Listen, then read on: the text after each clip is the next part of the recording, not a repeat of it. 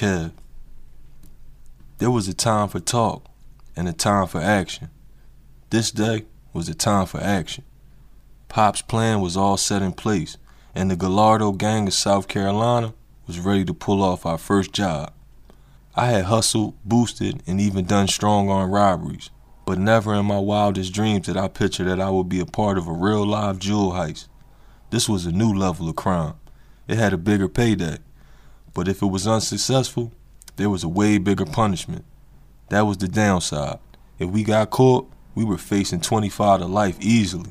Shit, even if one of us got caught and started snitching, the whole gang would most likely see the inside of a maximum security prison.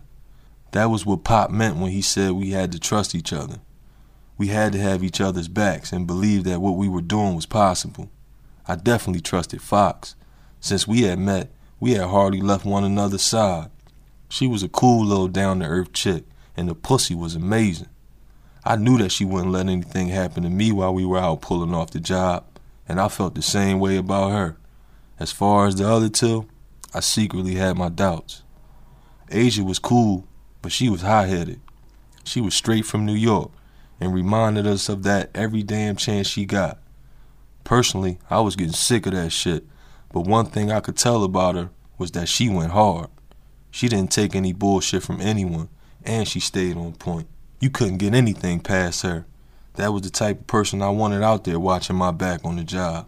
As far as Dominic, I couldn't figure out why he was even down with the gang. He just didn't fit in my opinion. I understood what Pop said about needing a straight man, but this dude was a straight square. I tried to bond with him by offering to take him out for a drink or smoke a blunt with him, but he said he didn't do either. The nigga wouldn't even hit the strip club with me. I knew that Pop was smart and experienced, but I had my doubts about how Dom was going to handle himself when it came time to get down to business in just a little while. As Fox and I slipped on our all-black outfits, I took another hit of my Kush-filled blunt and prayed that God would bless all the trap niggas tonight, especially me.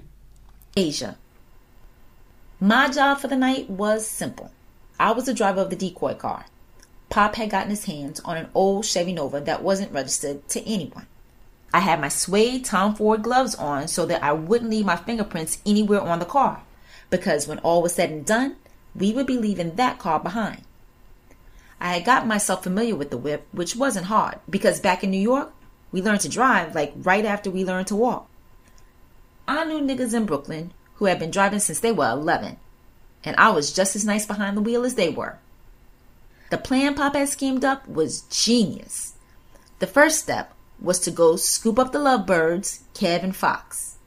They were going to ride to the scene in the trunk, which was rigged with air holes so they wouldn't suffocate, and also so they could see where we were at all times. Once I spotted the minivan that the jewelry store used as its delivery truck, I had to cut them off in the road. By all means, I had to stop that minivan. Even if it meant crashing into them, I had to stop that fucking minivan. Stopping them was the key to everything, because that was where the millions of dollars in gold and diamonds were located. After distracting the drivers, Pop anticipated that they would hop out of the minivan to see why I was in their way. They would be strapped for sure. With their attention focused on me, they would never be expecting Kev and Fox to jump out of the trunk on their asses. Once Kev and Fox put the heat on them, they would get the keys from the driver. Then they would drive the minivan with all the jewelry right onto the back of the 18-wheeler that nerd boy Dominic had parked right up the street. I would hop into the front seat with Dominic, and Kev and Fox would ride in the back. Finally, we would meet up with Pop back at his place. From there, all of the jewelry on the minivan would be unloaded onto Pop's boat, where he would set sail to meet with the people who had agreed to buy the stolen jewels. Once the minivan was empty, it would be pushed off into the lake. And that was that. I knew the plan front and back, and I was ready to make it happen. As I listened to the Chinks Drugs and French Montana song that played on the radio, I pulled up to Kev's place. Just like we had practiced and planned, Kev and Fox came out and hopped into my trunk. Next, I placed a call to Dominic to see if he was where he was supposed to be. Dominic. Hello, Asia. I'm in position in the truck. I'm parked right up the street from the jewelry store. No police are in sight. The whole street is calm and quiet. Everything is a go. Asia informed me that she was on the way and she had Fox and Kev in her trunk. I hoped that Kev's unreliable ass hadn't done some stupid nonsense like gotten high and forgotten his gun, but I had no control over anyone else's actions. All I could do was sip on my cafe latte and wait for my team to come through. I wasn't 100% confident in any of these fools, but I trusted Pop's judgment to the absolute fullest degree. If he said that they were capable, then they were capable. That was all there was to it. From talking with Pop, I knew that he was a certified genius. A man didn't get to be as rich as he was without being incredibly intelligent. It was kind of strange that I was sitting in an 18-wheeler truck about to attempt to pull off a multi-million-dollar heist considering my background. I had only done one real crime in my life, which consisted of extorting some coworkers. That crime was completely non-violent, relatively easy, and no one was harmed. This jewel heist, however, was really dangerous. If things went wrong, people could actually be killed and I would be partially responsible. All of a sudden, I was having doubts. What if we get caught? What if someone gets hurt? How can I put a price on any of those things? Was it all worth it? I looked down at my hand, and I was shaking nervously. My entire body was covered in a cold sweat. I was nearly paralyzed with apprehension and fear. This Gallardo gang lifestyle simply wasn't for me. All of a sudden, I decided that I didn't want any parts of the heist, no matter how much money was on the line. All week, Kev had been doubting that I was built for this. He was right. I wasn't cut out for this type of level of crime at all. Violence and intimidation were not up my alley. At best, I was a white-collar criminal. It wasn't in my DNA to hurt anyone. I was a non-violent person.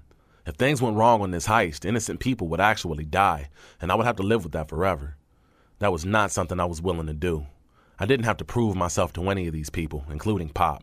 After all, it was just money. I loved making money, but I wasn't willing to kill over it. Maybe I wasn't meant to be a millionaire at this point in my life, and I needed to be content with the hundreds of thousands that I was worth. As I sat in the driver's seat of the truck, I realized that I had learned a valuable lesson about life. Some things just weren't worth the risk. I can't do this. However, it was too late. There was Asia pulling onto the block, and directly in front of her was the minivan containing the jewelry. I was definitely in over my head, but it was too late to turn back now. Kev. I looked across the dimly lit trunk at Fox's beautiful green eyes underneath her mask. We both knew that Asia bringing the car to a screeching halt could only mean one thing. She had cut off the jewelry truck, and in a matter of seconds, she would be popping the trunk and it would be time for us to hop out and put in work. I took a deep breath and then made sure the safety was off of my gun. Fox did the same thing. We both had the Springfield Armory XDS 45mm pistol. The hammers were provided courtesy of Pop's Gun Connect and were equipped with night vision beams, rubber grips, and of course, obliterated serial numbers in case we had to toss them down somewhere. The blunt that I had smoked didn't even matter anymore because the tension was thick and had completely blown my high. Fox's eyes looked focused, and I knew that I could count on her. As I looked over at her, I realized at that very moment that I was in love with her. I know that I hadn't known her long, and it may sound crazy, but that was how falling in love worked for me. The other 2 times that I had fallen in love, I could also pinpoint the exact moment when it had happened. For Fox, I knew that this was the moment, and without any words, I could tell that she loved me back too. I was a street nigga, but I still had a heart. Regardless of my emotions, it wasn't the time to be acting all lovey-dovey. It was time to focus. As I listened to Asia argue with the drivers of the jewelry truck, I knew our moment was coming in any second. Yo, don't be walking up on my fucking car. I don't care if I did cut you off. You don't know me like that. I'll move my car when I'm good and goddamn ready. I could hear Asia yell. Asia was selling herself really well, and she had the drivers of the jewelry truck engaged in a full-on argument with her. They were thinking that the situation was just a case of bad driving and road rage, but little did they know, it was about to get a whole lot deeper than that. Fox. After what seemed like forever, Asia finally popped the trunk.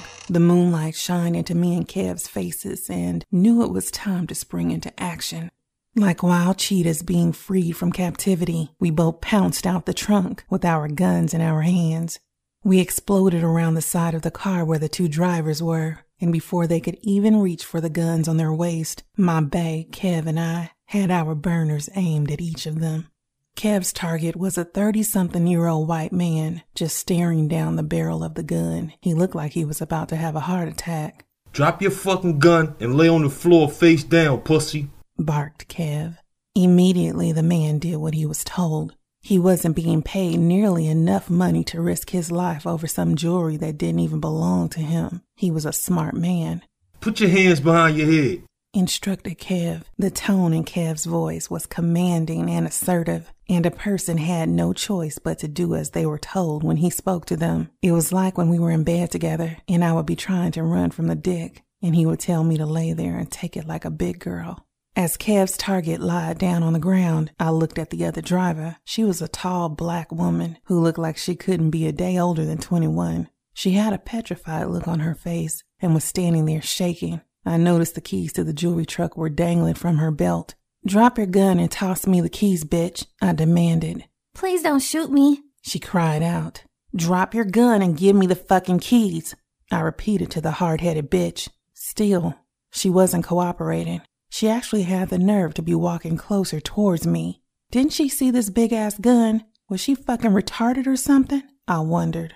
"Look, I got a son. I can't die. I'm all he has in the world," pleaded the woman. Yo, pop one in that hole and get the keys. This is taking too long, said Asia. Yeah, come on, babe. Make it happen. We gotta get up out of here ASAP. Agreed Kev, as he kept his gun aimed on his target. If this lady would just drop her gun and give me the keys, we would be good.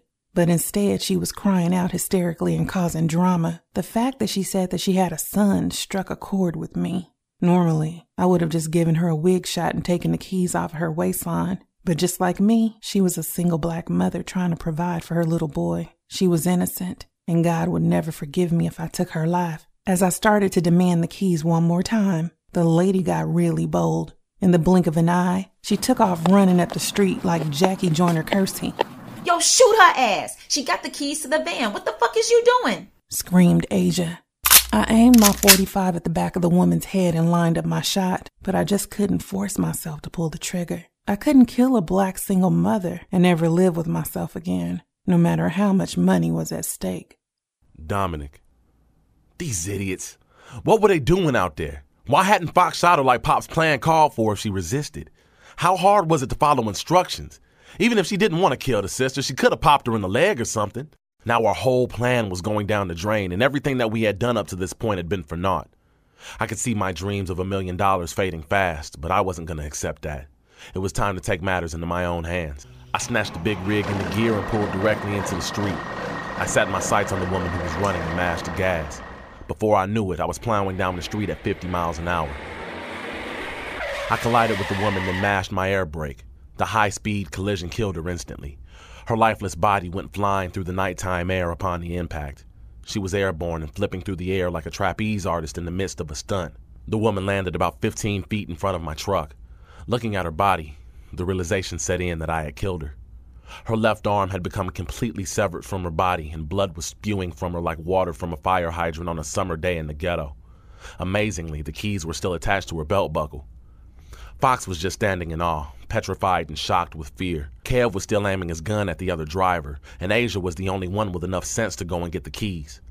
She bolted up the street, and after dealing with the woman's bloodied body, she managed to retrieve the keys to the jewelry van.